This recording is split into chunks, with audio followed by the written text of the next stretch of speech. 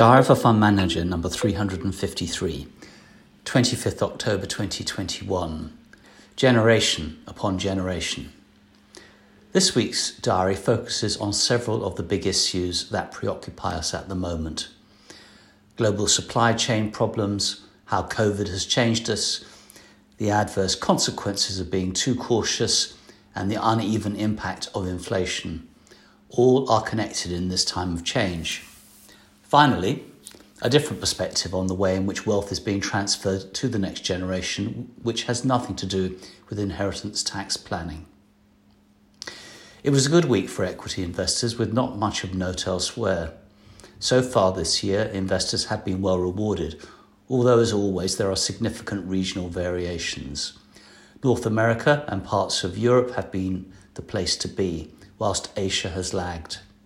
Of note, the technology-dominated Nasdaq index has lagged the broader US market, and the UK has outperformed both China and Germany. For the record, the best-performing markets are the United Arab Emirates and Argentina, with Turkey at the bottom of the pile, closely pursued by Brazil. The spread between first and last is over 75%. That the global economy is growing at a rapid rate has been a great support. However, before closing the books on 2021, it is concerning that in recent months there has been a significant slowdown. Exactly why is a matter of debate. Supply chain problems, higher energy prices, persistent COVID, China in general, or Evergrande in particular.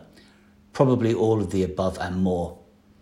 Quite where this leaves us is for another day, but at least the corporate world continues to thrive. Never forget that good companies tend to solve problems and investors adapt. Supply chain troubles continue with no clear answers as to why this problem has hit us now or when things will settle down. Spontaneous order doesn't just happen, and when something as complicated as global trade is disrupted by an unexpected lockdown, then there are bound to be consequences. DNA provides the map for turning a collection of elements into life, but no one has yet discovered the economic equivalent. In addition, perhaps COVID has been the catalyst for a permanent change, which we are still coming to terms with. Pre-pandemic, we were prepared to move to consume, with the service sectors attracting a large percentage of our discretionary spending. Holidays, restaurants, entertainment, all involved travelling from home to somewhere else. These days, we demand that the world comes to us, and we are buying more physical goods for use at home. Shortages of containers in Shanghai and delivery drivers in the UK are visible markers of this transition. A couple of weeks ago, I was commissioned by a magazine to write an article about cautious investing. This was part of a series with the ambitious title of Perfect Portfolios, which I found rather daunting.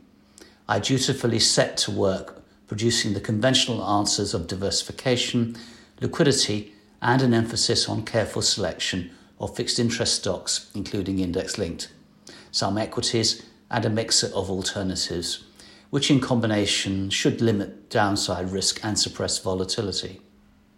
In the current environment, being cautious isn't easy, and expected returns modest.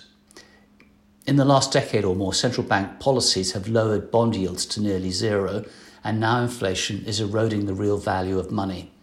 Safety has become risky, but unfortunately for cautious investors, it would be a stretch to conclude that risky investments have become safe. This year has been particularly uncomfortable for the risk-averse. On the returns side, government bonds have fallen whilst equities have roared ahead. Gold is down and Bitcoin up.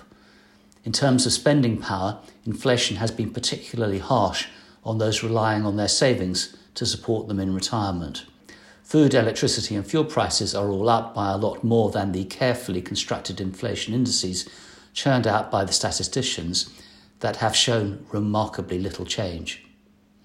The only good news for cautious investors is that house prices have continued to rise, but that's a return that doesn't pay the bills. This seems to be a week for big issues, and as ever, all are connected.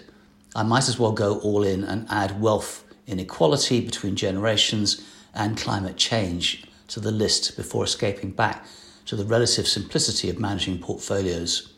The young and old have different concerns and problems, so it is hardly surprising that priorities are also different.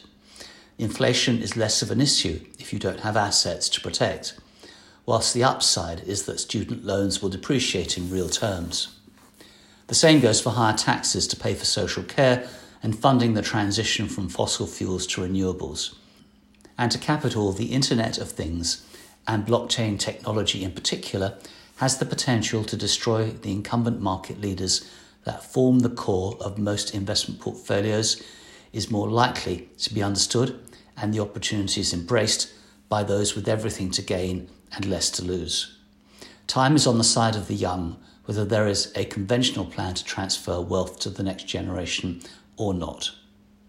And finally, the headline, French rain causes flooding in England, raised a smile. Not quite as insular as fog in the Channel, continent cut off, but close.